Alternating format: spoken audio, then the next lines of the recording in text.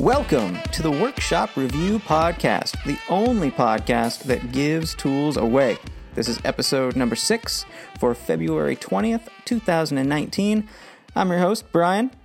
The other host, Brandon, sitting over there. Say hi to everybody, Brandon. Hello there. That'll work. And on today's episode, we're talking about buying lumber. You know, if you're a woodworker, you got to do it, and you might as well be informed. If you've never done it before, this episode is going to help you out.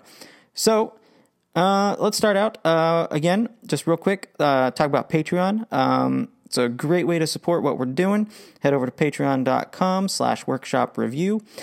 And if you are in the tier where you can win some swag from the companies that we're giving away products from, this month you can win a t-shirt from Lake Erie Toolworks. So just one of the benefits we try to provide when it's available. Lake Erie Toolworks was nice enough to participate in that. So if you're a patron at, I believe it's a $5 a month level, you can be entered into winning a t-shirt from Lake Erie Toolworks, in addition to the giveaway for the Mox and Vice. So go check that stuff out. Thanks, All Lake right. Erie. Yes, thank you. That was awful. They're cool guys. Them. They are. They're cool guys. Yeah. So Brandon, at the top of this show, I figure we should go ahead and just start with this. We would like to pay tribute to an era that has now come to an end. For those of you that have not heard the sad news that Wood Talk has officially ended. For real this time. Yeah, for real. They actually quit. Yes. Yeah. So, no more Wood Talk, which means y'all need to come over here and listen to us. You know, kidding. Wood Talk was like the first woodworking podcast that I religiously listened to. I mean, and I still do. Well, not anymore, but, you know, I always looked for it. And when they went on their breaks, I was always kind of pissed off about it because it wasn't showing up in my feed every week. Yeah. It's going to be missed. It's going to be missed. Now, they may not have been the first. They definitely aren't the last, but they were almost like the pioneers of the format that everybody has come to love. So to see that go away, it makes me sad. Though I understand it, you know, they're all very busy. They're all fairly popular too. So they have a lot of their own solo career stuff going on as well. And not to mention, you know, there's kids, and, you know, more time they can have to spend with the kids, the better. So I get it completely. Yeah, for sure. Absolutely. In fact, we're quitting. I'm waiting. No, just kidding. We're not quitting. Yeah, no. Not yet. We're only 6 episodes in. I mean, yeah, that would be bad. So we're just starting. Mark, Shannon, Matt, we bid you a farewell. And thank you. Yeah. Looking forward to seeing what you guys do in the future. Just apparently I won't be listening to it. So there you go. So Brandon. Yes, sir. Did you get any shop time this week? I came home on Friday from my trip, and no. Now I spent the weekend with my kid and my wife, and now I'm playing catch up from work because the business trip I was on ate up a lot of my time. As one would, I imagine, a business trip that is. Yeah. So how about yourself? It's been kind of a strange week for me. I'm still waiting on that decorative metal stuff for the bar cart. So unfortunately, I am literally at the point now where I cannot do a single thing else without that metal. It's integrated into the frame and panel sides of the thing, and it's integrated into the frame and panel doors in the front of it, and I just can't do any more until I get that. It's an order of operations thing, you know, like you got to put the parts together before we can assemble the thing, and I can't put the parts together until I get this metal. So I stopped over at the restaurant last week, must have been Tuesday or Wednesday, and sat down and talked with them, and at that point, they hadn't ordered it. I think the problem is they know what they want, like in their head, but they're just having a hard time finding it. So I sat down with them and we found something that hopefully will work for them, and hopefully they've ordered it so I can start working on this thing again, because it's huge, and it's in my shop, and right now it's just a bunch of pieces, and I can't really do a whole lot of anything else because I've got these huge plywood pieces everywhere. So hopefully I get that stuff soon. I repaired the chairs. If you remember last week, we were talking about these chairs that a buddy of mine had asked me to fix. So these chairs were actually kind of interesting.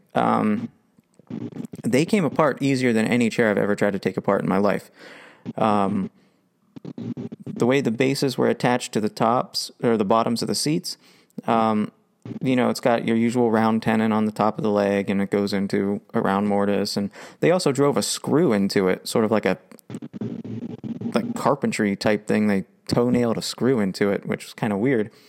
But I am convinced that screw is the only thing that was holding these chairs together, because when I pulled the screws out, originally I was just going to flood these joints with epoxy, because I thought, well, there's no way I'm going to be able to pull these out without exerting a lot of effort. And, he didn't really want me to exert a lot of effort. He just wanted them to work for another year or two. But I pulled these screws out, and the bases were so loose, with just like a minute of wiggling, they all popped right out. So I glued them the right way. I didn't do any actual woodworking fix, but I put epoxy into the mortises, and I put epoxy onto the tenons, and I glued it back together the right way instead of just trying to seep epoxy into the joints. Which epoxy did you use? Total Boat. And the 2-in-1 slow hardener, and they are rock solid, baby. So we're good to go on the chairs. And I finally, after looking at these chairs, have decided what kind of chairs I want to build for my dining table. Oh. Over the summer last year, I built this enormous dining table, and I've been kind of racking my brain for a while about chairs, and I'm going to build Maloof-style dining chairs, sort of like what Paul Leminski at Canadian Woodworks does. I'm going to build 6 of them. Yeah. I've decided. Do you follow the Alabama woodworker? I think so. I've definitely seen his stuff on Instagram. I can only imagine that I do. Recently, like within the past week and a half, he was doing that very same thing. He was batching out a whole series of chairs, and I believe that they were Maloof style. But he also went through all of the jigs that he made to pump these out. Right. It was pretty impressive. It was a lot of jigs, probably a lot more jigs than I would think to make, but want to have. Right. So a Maloof style rocker, a sculpted rocker, is like one of my bucket list builds. It's something that I want to build at some point. I have no use for an enormous rocking chair. I just want to make one. And I thought that these chairs might be a good introduction to that. Great And segue. perhaps I might even be able to use some of the same jigs if I design them correctly. So that's kind of my plan there. I'll get my toes wet on the sculpted side of things in preparation for building a rocker at some point. I'm not going to lie. I've been thinking about batching out chairs like that too. Oh, really? Yeah. Although my timeline is far different than yours. Well, let's say I might be thinking about starting those in June. Well, yeah, I'm not entirely sure I'll get to mine before June either. I have some other stuff to build. The lady of the house needs a chest of drawers, which when I built my bedroom set, that was going to be the next thing on my list to build, because I did the bed and the nightstands, and then I was going to do the curved front chest of drawers, but then had to build a dining table and then commissions, and you know how it is when you build stuff for yourself, it always takes a back seat. So I do need to get that built first because she needs a chest of drawers. And then there were a couple other things that she wanted to, but I think maybe the chairs will come before those. I'm not entirely sure. But there's some other stuff in the shop I got to get finished up first. So it's not like tomorrow this is going to happen or anything like that. Right. Well, I mean, That's still at least a good direction. Yeah. And then I've been kind of thinking I might want to get back into instrument building. I've been It would be really nice to see that guitar finished. yeah, I've been playing my guitars a lot more lately. And I'm kind of getting the bug to finish that guitar. And then I think I've got a couple friends who play guitar too, and I was thinking about maybe just building a couple more and giving them away to those guys and see what they think. And then, if they're not awful, maybe building more. I don't know. That's something that's been on my mind. Have you done the mandolin or anything? No, the only actual instrument that I've done is the one that I started that I haven't finished. That would should not be mentioned again. Yeah, it's been like 5 years, and I really only need like a solid week of work left to finish it.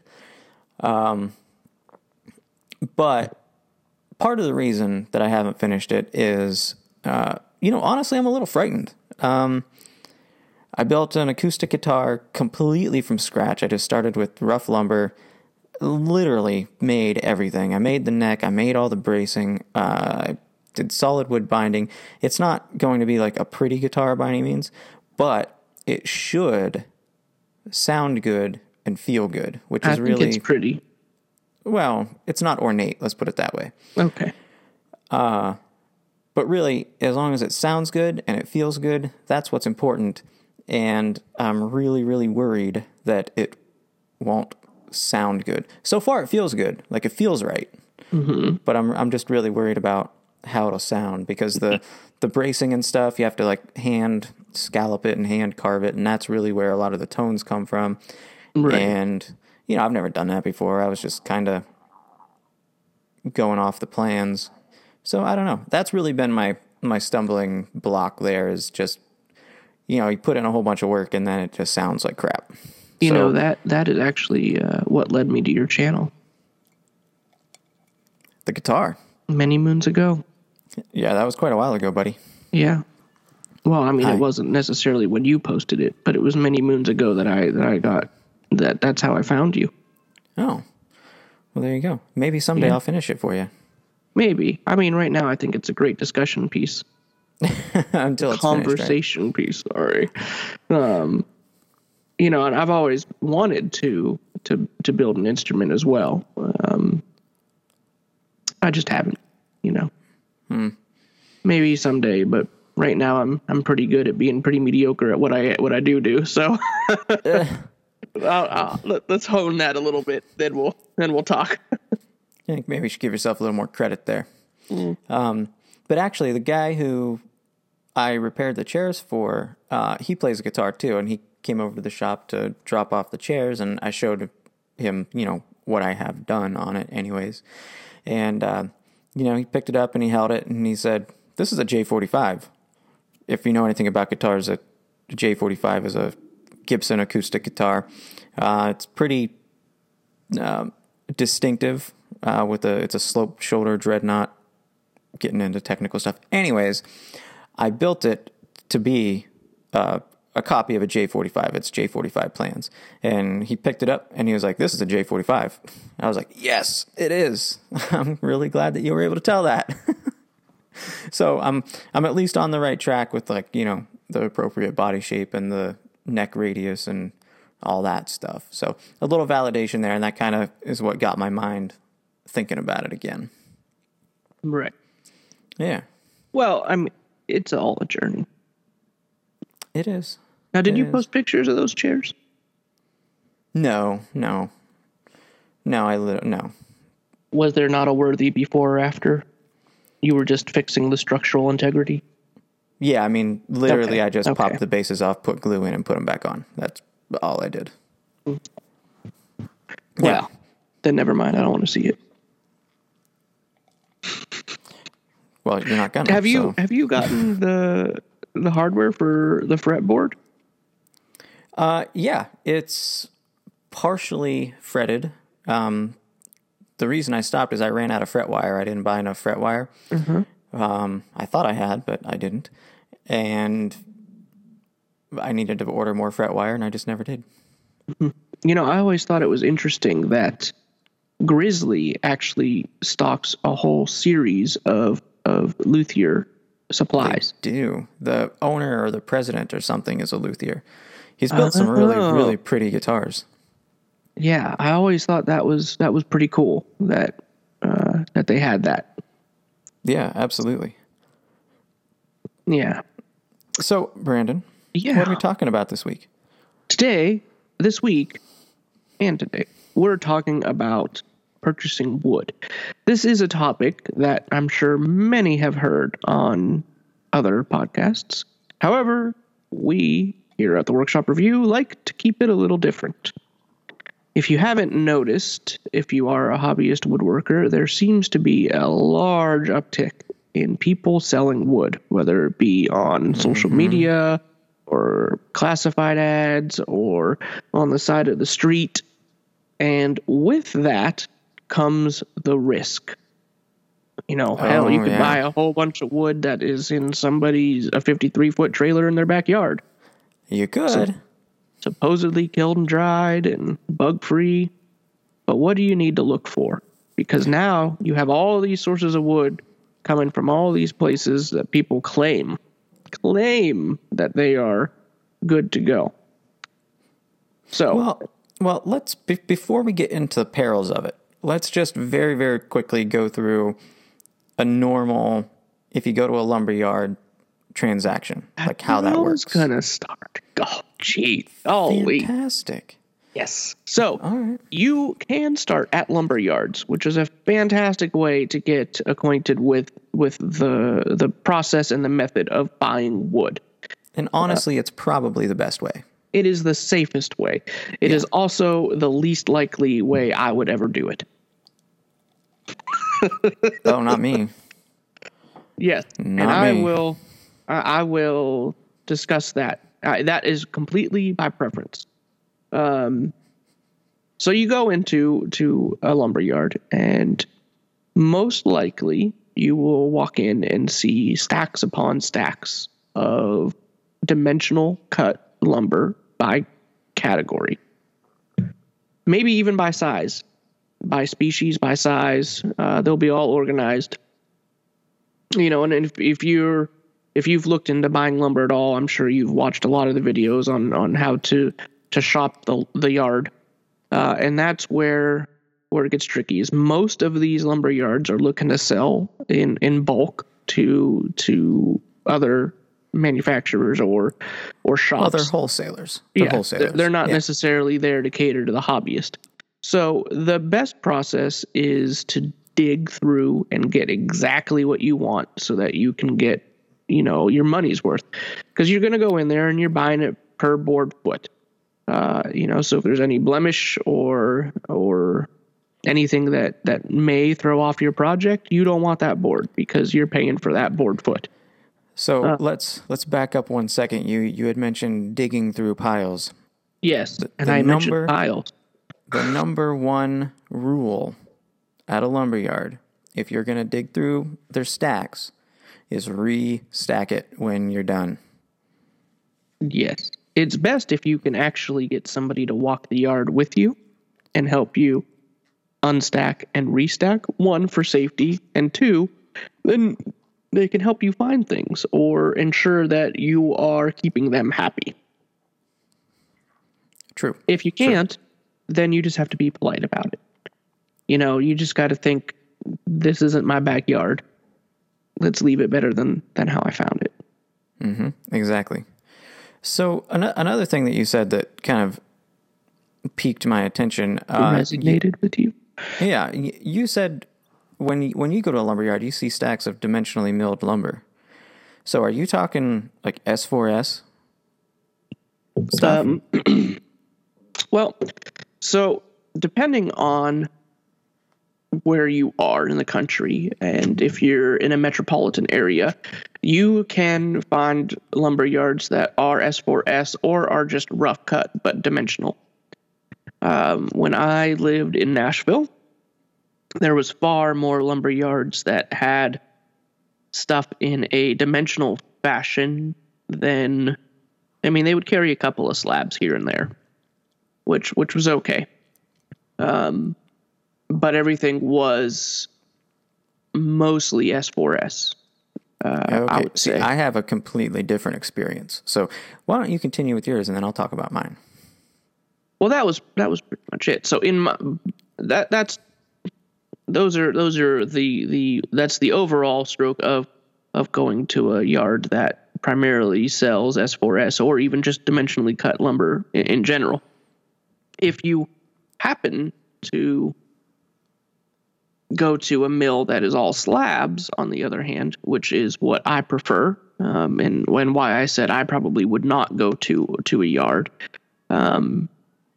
you are still paying per the board foot. However, I feel you get a bit more of your money's worth out of a whole slab.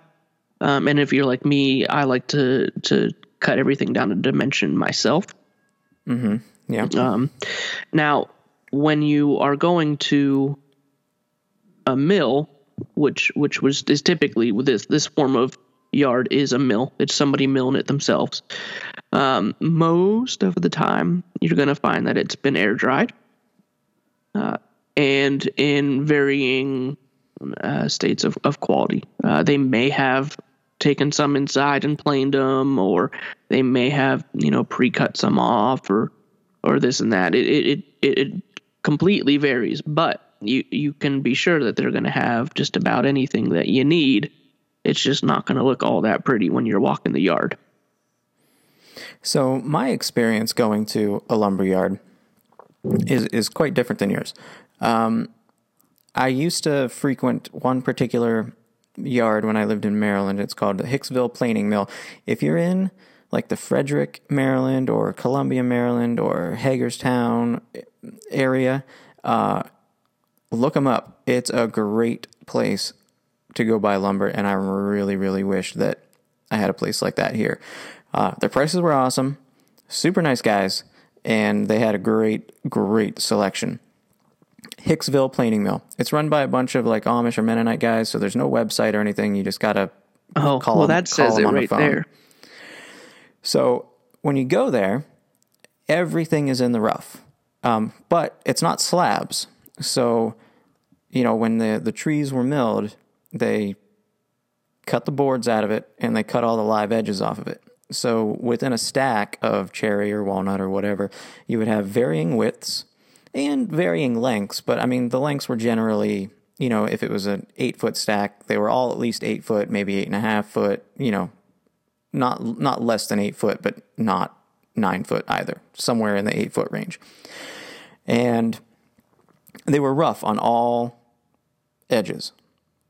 So that's how I've always bought my lumber. Go in there, you might have a 6-inch wide board, you might have a 10-inch wide board, you might have a 14-inch wide board. But that doesn't mean that it's 14 inches wide the entire length of it either. So you go in there and you pick out your lumber, and if you don't necessarily have the milling tools to mill this lumber, they'll usually do it for you for a fee per board foot. This particular place was 10 cents a board foot to, I would have them skip plane it and put a straight edge on it for me for 10 cents a board foot, which was well worth it because at the time I was working with a lunchbox planer and a jointer with really short beds or tables on it. So I would always have them skip plane it and put a straight edge on it for me too, because it just saved a whole bunch of work. But same thing. You go in there and you say, hey, I need, 200 board feet of walnut. I need them this thick. They would go out there with their fork truck. They'd bring you the 4-quarter stack and the 8-quarter stack, depending on what you need. And you pick through them and you put them on your little cart, and then they put the stack back and, you restack it for them and all that stuff. And then you go pay. But the nice thing about that is usually in a mill, it's, at least in my experience, almost always kiln dried. I've never been to a mill where it's air dried lumber. Not a, like a volume business type place anyways. And because of that, you're going to be assured that the lumber meets certain specifications. It's been graded. Any bugs that could have possibly been in it are at least dead. You really don't have to worry about a whole lot. You just go pick your wood and be done with it, and you start building stuff with it, right? Yeah. So the interesting point you may have made was that it was an Amish run mill. Yeah. And I was definitely thinking more of commercial mill, not saying that the Amish aren't necessarily commercial. However, well, this was a commercial mill. Right. That's what it sounds like. So you definitely have the varying types of mills. You have your yards, your lumber yards, which actually you have even more types now that I think about it. You have your S4S mills, which primarily carry surfaced, ready to go, kiln dried. And those are the ones I tend to stay away from because you are going to pay through the nose for everything. And you're paying for the sawdust. When they mill that board, that 4/4 board down to 3/4 of an inch thick, you're still paying for that 1/4 inch that's sawdust on their floor. Yeah. And those are the yards I stay away from. You have your rough sawn mills, like Brian had mentioned, which are not uncommon. I don't know that I have actually ever been to one where the rough sawn mills were all kiln dried, but that could just be something I didn't ask because I found a slab mill and that's where I stuck when I was going to mills. Yeah, this place didn't mill the lumber themselves. They They ordered it and had it trucked in, and then they sold it. So then you have your slab mills, which tend to be all air dry out in the yard, quite literally the yard, which those are becoming a little bit more common. And all of a sudden, what you have out there that is getting real common is barn wood mills or stores, I guess. I don't even know what to call them. Yards, stores, where they take apart barns or barnwood and get it and then jack the price way up on it because people really like distressed looking old wood. Well, part of that price is the cost of taking down the barn. Absolutely, yes. It's certainly harder to get than slabbing up a tree. And part of it is demand, for sure. Yeah. Which is, I get it. That's great. For sure. That's awesome. So those are the larger mills, yards, and shops that have been around for a little while. Some of them getting newer. Some of them have been around for years and years to come or past. Well, there's one other type. Oh, there's another type. And this is strictly the wholesale yard. Like J. Gibson McIlvaine in Maryland. It's where Shannon Rogers works, the Renaissance woodworker. They are so they have a minimum board foot that you have to buy. You can't really go in and pick through the lumber. You order it, and they deliver it to you on a truck. So there are places like that as well. However, like I said, you do have to conform to a minimum board foot. Right. Just worth mentioning.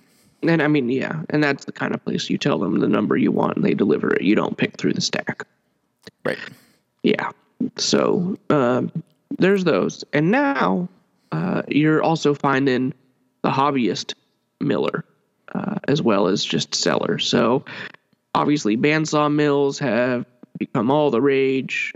And, honestly, the introductory price to some of them, whether it be the Harbor Freight one or Northern Tool or even some Hudsons, they're really cost effective. They'll slab. You can get a decent mill for $5,000 or less. Oh yeah, absolutely. Even a chainsaw mill. You could even go Alaskan on it. But that leads people to sell boards and wood themselves. And this takes me back to a story. Yeah. So before you get into your story, Oh. that's where you got to be careful, because Right. if you're buying lumber from like a hobbyist miller, you don't know for sure that the boards have been dried properly. You don't know that they were put on a level base to begin with. You don't know about tension wood. You can find tension wood in even the large yards and stuff. But I would imagine they're drying wood is a science. Like, you got to do it right, otherwise you're gonna have problems later down the road. And we're not saying that all hobbyists don't know how to dry wood. No, of course not. But we're going to clue you in on a couple of things to look out for, because there is a large growing rate of people that really aren't doing it right. You just want to ask more questions. Yes. So, a few stories, actually. Now I think about it, back when I was down in Nashville, I went to get a bunch of cherry for my son's dressers and changing table at the time.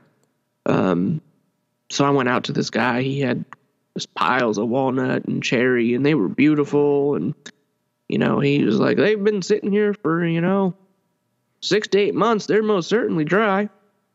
Yeah. And at that point in time, these were all milled to dimension, rough dimension. I mean, they were all rough, but they were just sitting air drying in a pole barn. One that probably didn't really have much airflow, but either way, at that time I was still pretty new to the concept of buying lumber off of people, and was open for the opportunity to be burned. So needless to say, I went home and milled it and glued it up, and it all moved. It all moved a lot, because then I went and measured some of the boards that I had not milled, and it was all still fairly wet, which was quite disheartening. By measure, you mean with a moisture meter? With the moisture meter. And it's a very good thing to have. Yes. So lesson number 1, and probably one of the most common things that you're going to find with people that post ads about selling lumber, is that you need to take a moisture meter with you. If you don't have one, get one. Even the little 2-prong one they sell at the box stores, something to at least give you an idea of how long that board's been sitting. Yeah, absolutely. They're well worth the investment. That's what I have. I just have a 2-prong one. The problem with those is that you have a hard time determining the moisture content in the center of the board. You get a good reading on, the face and maybe a couple millimeters down, but not so much the center of the board. Correct. Yeah. However, at least, so my rule of thumb is to try to stab it in a couple of places. Most certainly the end grain, in the middle of the end grain on either end, because 1, that's the most accessible place to the middle, and 2, if it reads that it has moisture up there on the end, then the middle is just sopping. Not necessarily sopping, but it's going to be wetter. So if you can get a good reading on the end grain, then you're pretty good to carry on to try to get a measuring of down in the heartwood or further in on the board. That's very true, because that is where most of the moisture leaves a board. It leaves through the end grain. Right. So that was one instance. Another instance came actually when we moved up here. I found a guy that was posting walnut on one of the social media sites, and here's how you can normally tell when it's a hobbyist that may or may not know exactly what's going on, is that they're pricing per slab and not per board foot. Now, part of me goes, well, that's at least a simple way of looking at it. But then the other part of me goes, well, are they not pricing it per board foot because they don't really know how any of that works. And if they don't know how that works, do they actually know how to dry it and, and hang it or whatever? So turns out my theory was correct. Wait, hang it? Not hang it, stack it. What do you mean hang it? Oh, I was going to say, I don't know about you, but I'm not putting my lumber out on my clothesline or anything. No, I hang it. That's what I do all the time. But no, stacking. So I go out there to see this fellow with the walnut, and he is an arborist. And I'm not gonna lie, using the term arborist is probably a little generous. He's a guy that cuts down trees in the roughest way possible, but he has the Northern Tool Mill, and he slabs up the wood that he cuts down out of people's yards. And I get there, and I notice that he has a 15-inch planer outside in a lumber storage area where half of the lumber is stacked vertically against the wall, and half of it is just piled up in the middle of the room.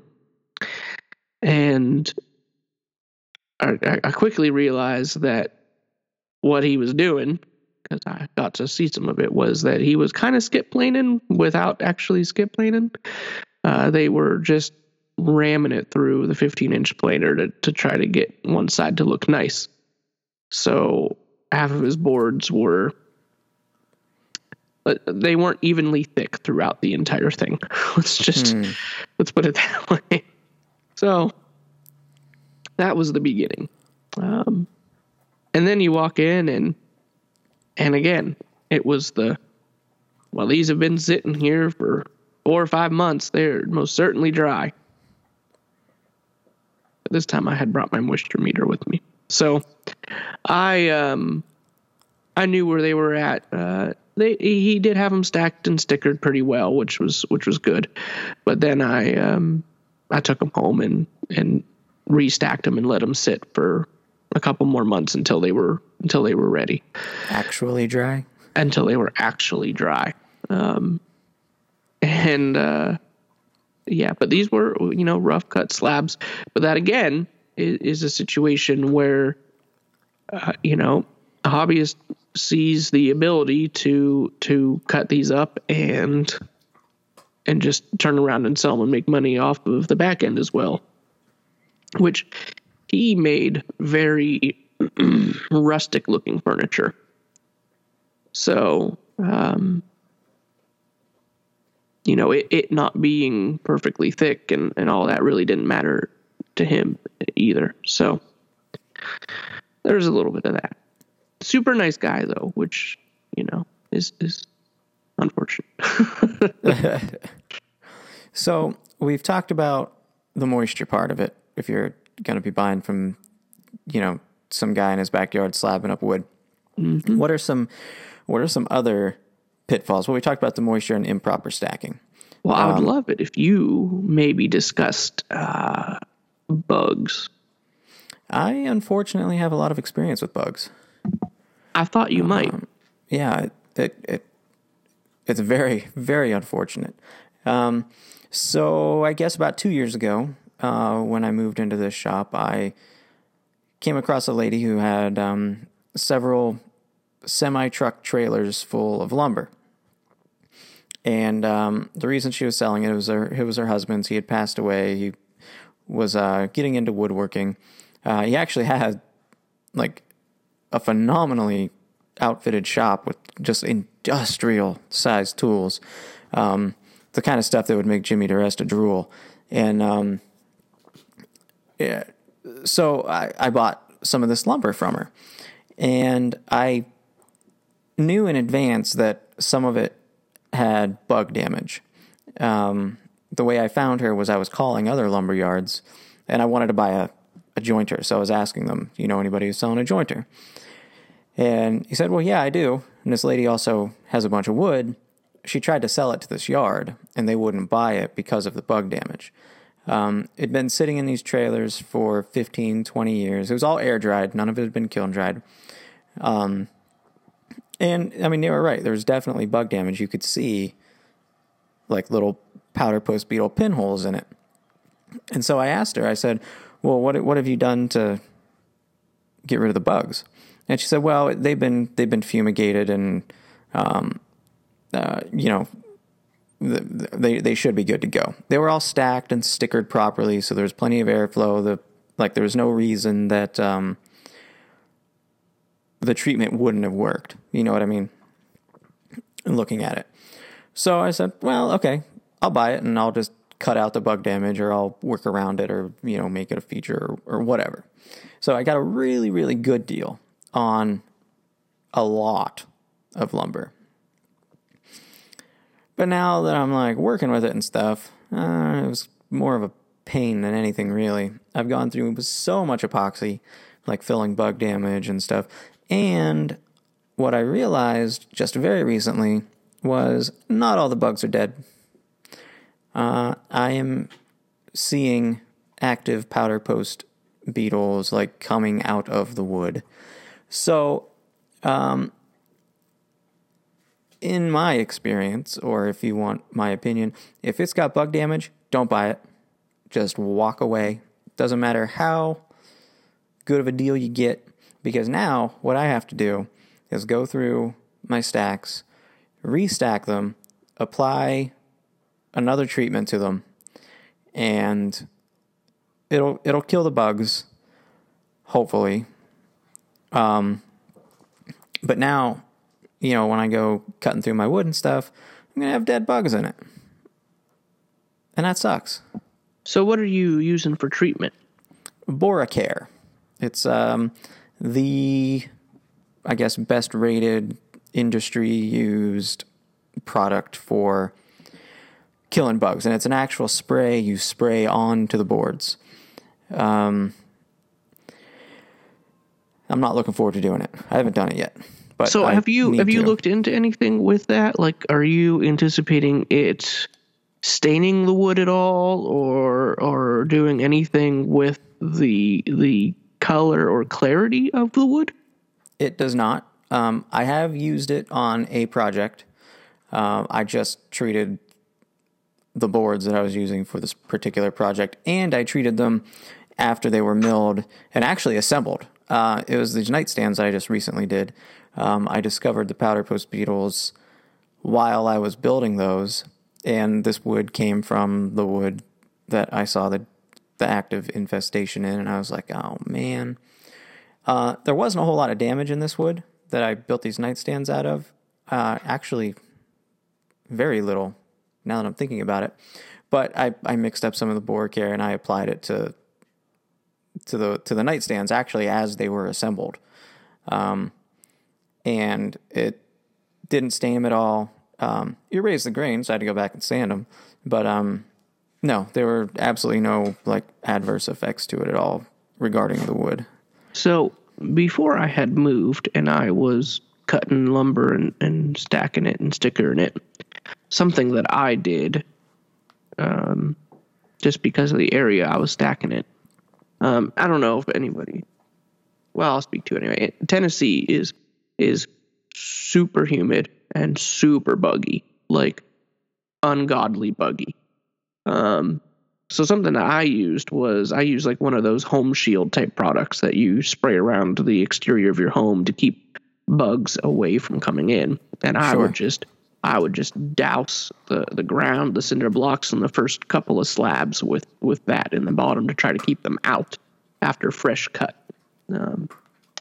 I didn't go quite as far as ever doing a bora, but I also learned this the hard way because I stacked some chestnut, and chestnut happens to be one of those species that definitely attracts critters big time.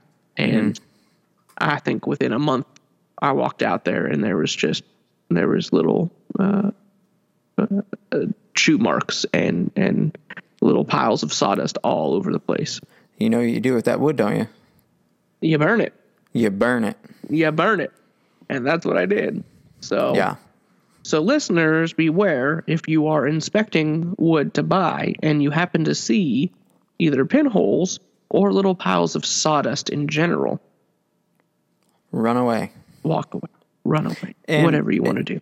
And you really have to look. Like, if you don't see the sawdust piles, that doesn't mean there aren't bugs in there. So, and when we're talking about pinholes, that's what you want to look for. And it's going to be towards the sapwood. They don't tend to get into the heartwood. They can, but they don't tend to. And they're just little pencil lead sized holes. You might only see like 2 or 3 of them or something, but that's enough. That is enough to have tons and tons of bugs in your wood. So if you come across rough sawn lumber and you see a couple of these little pinholes, or you see them on several boards or something, run away. Do not buy that wood. Alternatively, if this is not just rough sawn, but if this is actual slabs, and you're able to peel back a piece of bark, if you are not trying to use the bark in your project, what is right under the bark will be a telltale sign of what is in that board. Because bugs will congregate through that, because that's the sweetest, youngest sapwood. And it's the softest. So exactly. If you peel back that bark and you see lines, like track marks through it, you've got bugs in that wood. Mm-hmm. Or at least there were bugs in the wood, and it's just, in my opinion, it's just not worth the gamble. Now, I do a lot with slabs, and I love spalted wood. Spalted wood, though, comes from fungus among us. Sometimes brought in by bugs, sometimes, carried up through the tree, through the minerals, all sorts of different ways of getting into the wood. Well, true spalting isn't from a bug. It's from... No, it's from fungus. Yeah. Yeah. Yeah. But the staining would happen from various critters. So the problem with spalted wood, for instance, is how can I say this? It is a little unstable. We'll put it that way. If it's too spalted. Right. It can be beautiful, but it can also be a little unstable. I've discovered a fine line with spalting. Some of the wood that I have is also spalted, and some of it's heavily spalted. That spalted wood will move a lot more than non-spalted wood. So that's something to keep in mind as well. And it needs to be dried out exceedingly well, because part of what occurred with the spalting is that because it was in a damp location or wet, essentially, so it can get punky really quick.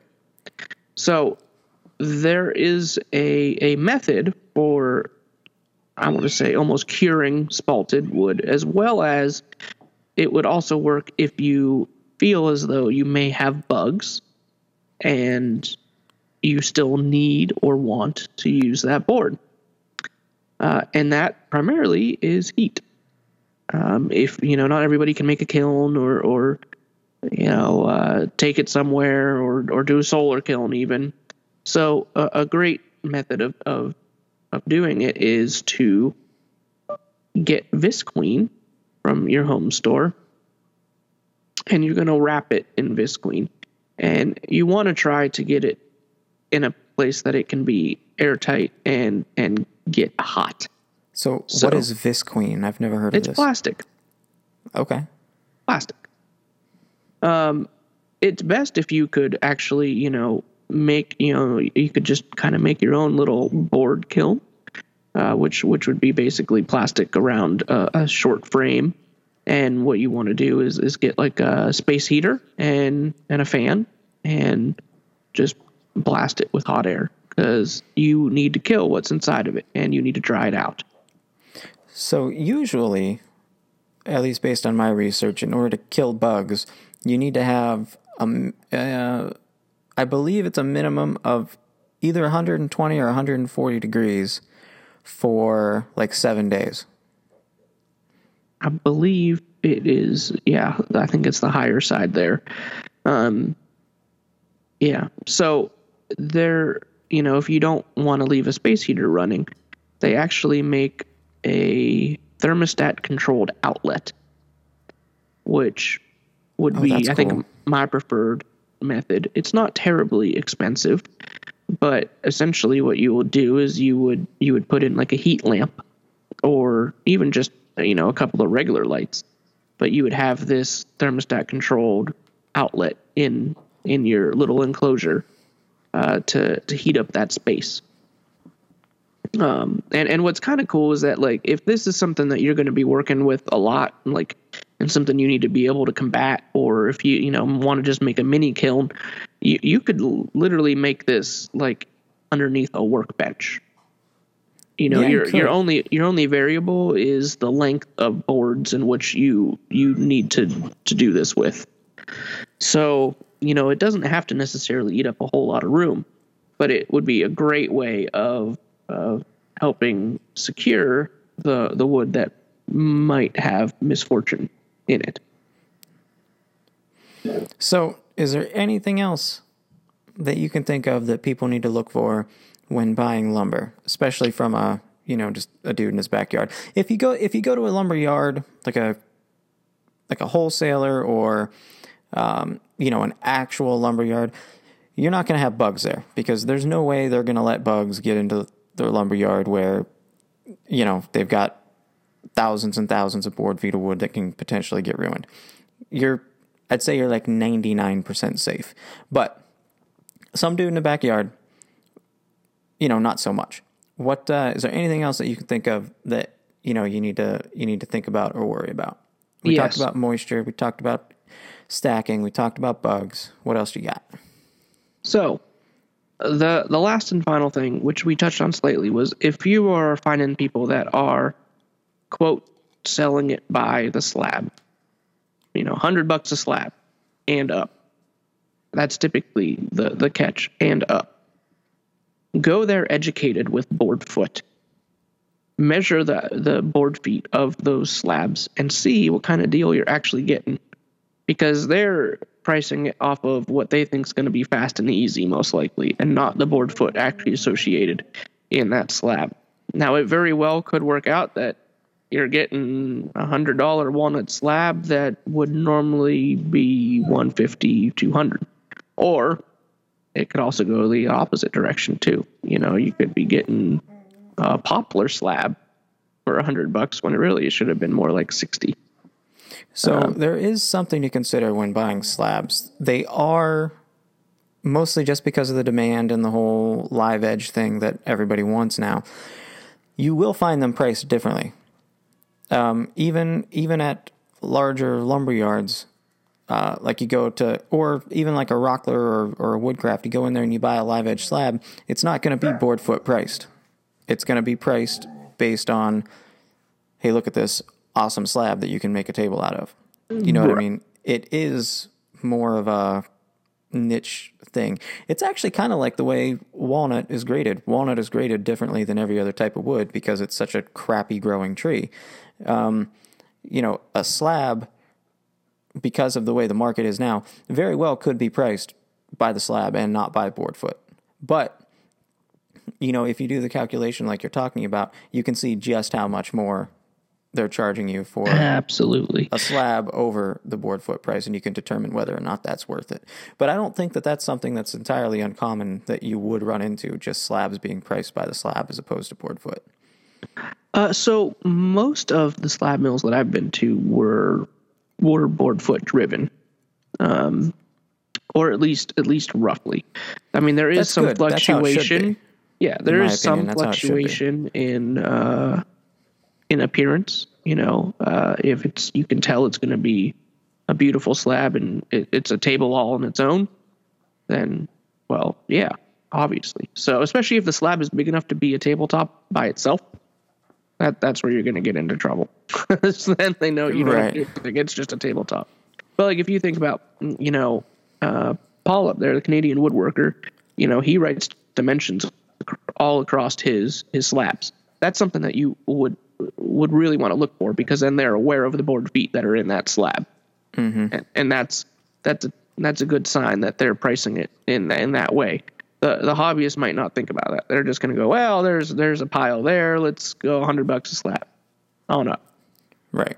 And so go in educated, know what you want to spend, and roughly know what the prices are that you're hunting for. Know what your average board foot of species is. Because that will help you greatly. And there's a lot of literature out there on the interwebs. Yeah, absolutely. What I do is I just call a couple lumber yards and I get their prices. And then, I know roughly what I should be paying for wood per board foot in my area, based on species. Because obviously, 8-quarter walnut's going to be a hell of a lot more expensive than 8-quarter poplar. Right. Should be. Yeah, well, it should be. Absolutely. If you could find a place where it's not, buy it all there. Well, only one direction. Yeah. Well, right, where it's, walnut is poplar prices, but you won't find that. No. And if you do, beware. Or There's buy it all. Probably a reason. But yeah. Buy it all and do what you can with it. So, well, that's, I think, about it for buying lumber. We talked a long time about buying lumber. Yeah, well, it's a hot topic, so you want to make sure it's dry.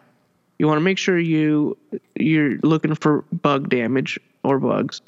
It's great if you can find out how long something's been sitting and or how it's been dried. And go in there educated with the board footage, or not just board footage, but prices per board foot, and know what you want. Those are all very important aspects. Yeah. I'd say the biggest takeaway is don't just walk into a lumberyard without having pre-educated yourself. There's two things you should always take to a lumberyard: a tape measure and a moisture meter. And your wallet. Well, I guess if you want to buy stuff. That's why you're usually there. But I mean, they should have their wallet if they're driving there anyway. Otherwise, they're driving without their license. Breaking the law. Oh boy. So I think that's going to take us up to this week's rendition of Deals, Steals, and Things That Will Make You Drool. Hit me. I'm hitting you. So, new on the Infinity cutting tools is they have a Narex Premium Cabinet Scraper Kit. So it comes with a burnisher, a small scraper package, and a cabinet scraper, which is slightly different. Looks really cool, really handy for those that are just getting into scraping. It's a nice little kit. You can buy them all individually, of course, or the whole kit for $50. So in this, there is the burnisher. There are 3 different cabinet scrapers, and there is a Diamond Cross 5-to-1 diamond file, which is 300 and 600 grit. So It's a nice whole little setup there, which is pretty sweet. This month, Woodcraft has switched places with Rockler and has now got their dust collection hose, clamps, and fittings on sale. So they're just going back and forth with dust collection. So no matter what, you could always probably find something dust collection on sale between the two of them. Well, that's okay. But they got a whole lot up for 25% off. Rockler is doing a Founders Day sale. In typical Rockler fashion, a whole lot of Rockler things on sale. Let's see here. Grizzly is doing a metalworking accessory sale, up to 65% off on accessories, tooling, chucks, arbors, all sorts of metalworking devices. In addition, they have started to advertise their 2019 tent sale. If you are not familiar with a Grizzly tent sale, they happen in their Washington shop and their Springfield, Missouri shop. Springfield, Missouri, I think, does it twice a year. Washington may only do it once. Maybe they do it twice. So in Washington, it's May 4th. Missouri is June 8th and September 14th. And basically what they do is they clean house on as-is items, dented items, one-of-a-kind items, scratched, and samples. So you can basically just go there and get leftovers of things that they might not sell anymore or returned or were dented, damaged, all sorts of things. If I had my way, I think a workshop review might head there on June 8th. Oh, you think so? I would love it. What are we going to go buy, Brandon? One of everything wouldn't be terrible. You're right, it wouldn't. We might have to take a trailer. Anyway, in addition, Grizzly has released a new dust collector. This is the Grizzly G0861 2-horsepower portable cyclone dust collector, and it looks beautiful. It looks very similar to the Laguna brand that Mr. Cremona recently put in his garage this past year. So if you're familiar with that style, it's got the canister air filter on the side, the quick release, and yeah. So that, you want to guess how much that is? Well, we're talking Grizzly, so I'm gonna say between. Ooh, hold on. Let me tell you more.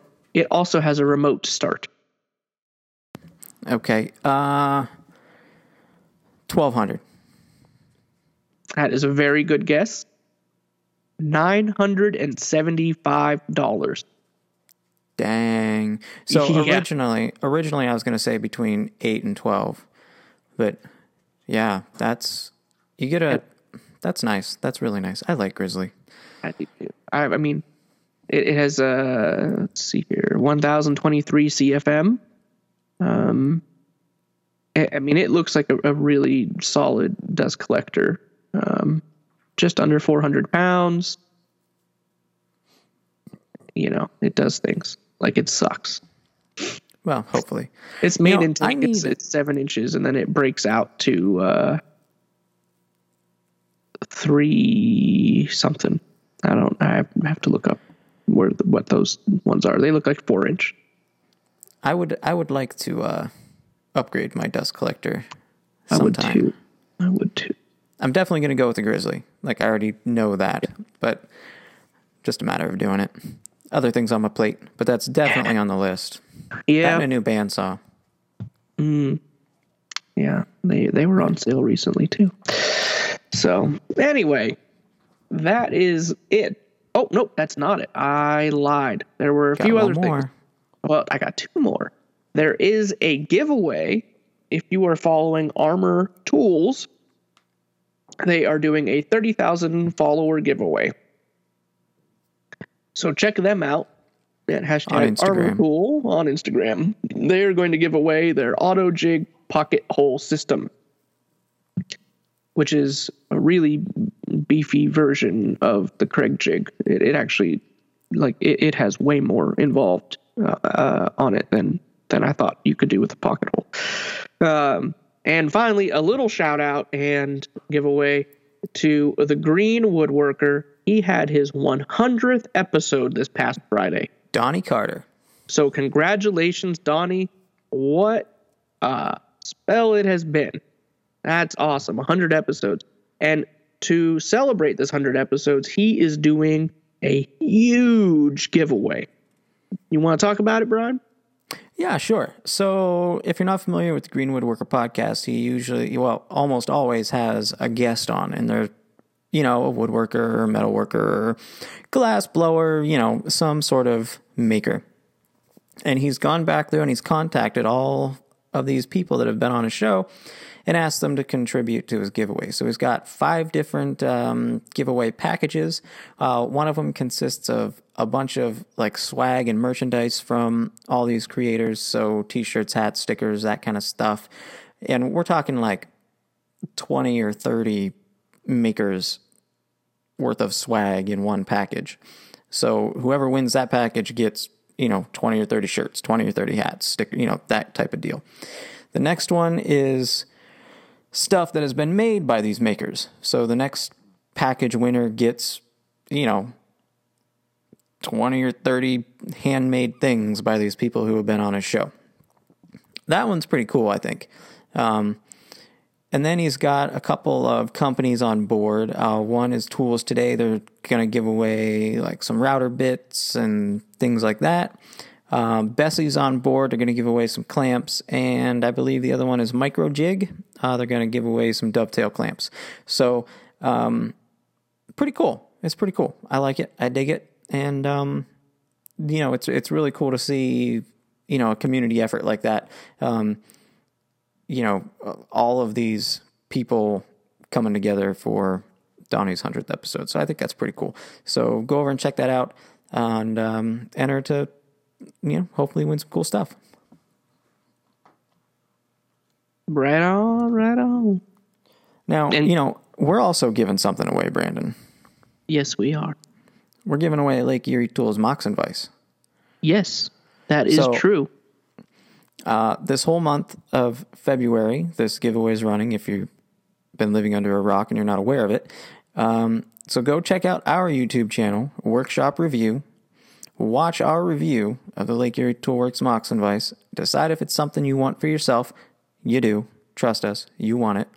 And then enter the giveaway. And you get your choice. You get a choice between the full-size Moxon Vise or the light version. Full size has 24 inches between the screws, so that's your capacity. The light version has 14 inches between the screws. And they're rock solid. Like, they are awesome vices. So, Workshop Review over on Instagram, but you'll find the review and the links to the giveaway on YouTube. And just so y'all are aware, that's going to end real soon. So by the time this is posted, you're going to have a week left. Time is running out. And it's been a pretty popular giveaway, as it should be. So, if you're not entered, make sure you go and enter because you want this thing. Speaking of this one almost ending, Brandon, should we tease next month's a little bit? Yes, I think that would be the sharp thing to do. What are we going to give away in review next month, Brandon? We are. I'm not going to give it away completely, but I'm going to tell you that we have been working with. Oh, you will? Fine, you do it. I'll give it away. All right. Every woodworker needs to sharpen, right? And you need to sharpen quickly and accurately. And we're going to give away a Workshop WS3000. I've been using one. That? Worksharp. Worksharp. I've been using one for years in my shop. At least, 4 or 5 years. I love it. It's how I sharpen. It's super fast. It's super clean.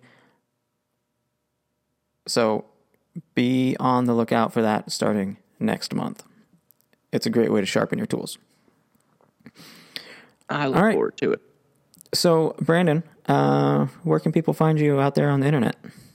Well, they can find me at the Marshall's Woodshop on Instagram and on YouTube. And I promise at some point I will post another video to YouTube. It's okay. It's okay. You're a podcaster now. You don't have to make videos. It's fine. Oh, is that how that works? All right. Well, to some. When? You can find us, the Workshop Review, like we said, on Instagram or on YouTube. Just search for Workshop Review. And tell some friends because, we're giving tools away here, guys. Like, tell people about this. It's a good thing. And you can find me on YouTube, Macaulay's Design, or on Instagram, Macaulay's Design. And one more reminder about Patreon.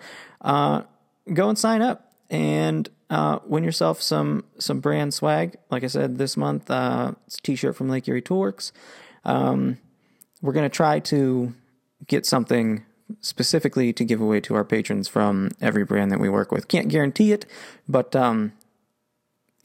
if they're giving away a tool, what's a shirt and a hat, really? So I can't imagine that we wouldn't be able to do that pretty much every month as well. So, with that, what? Go build something, right?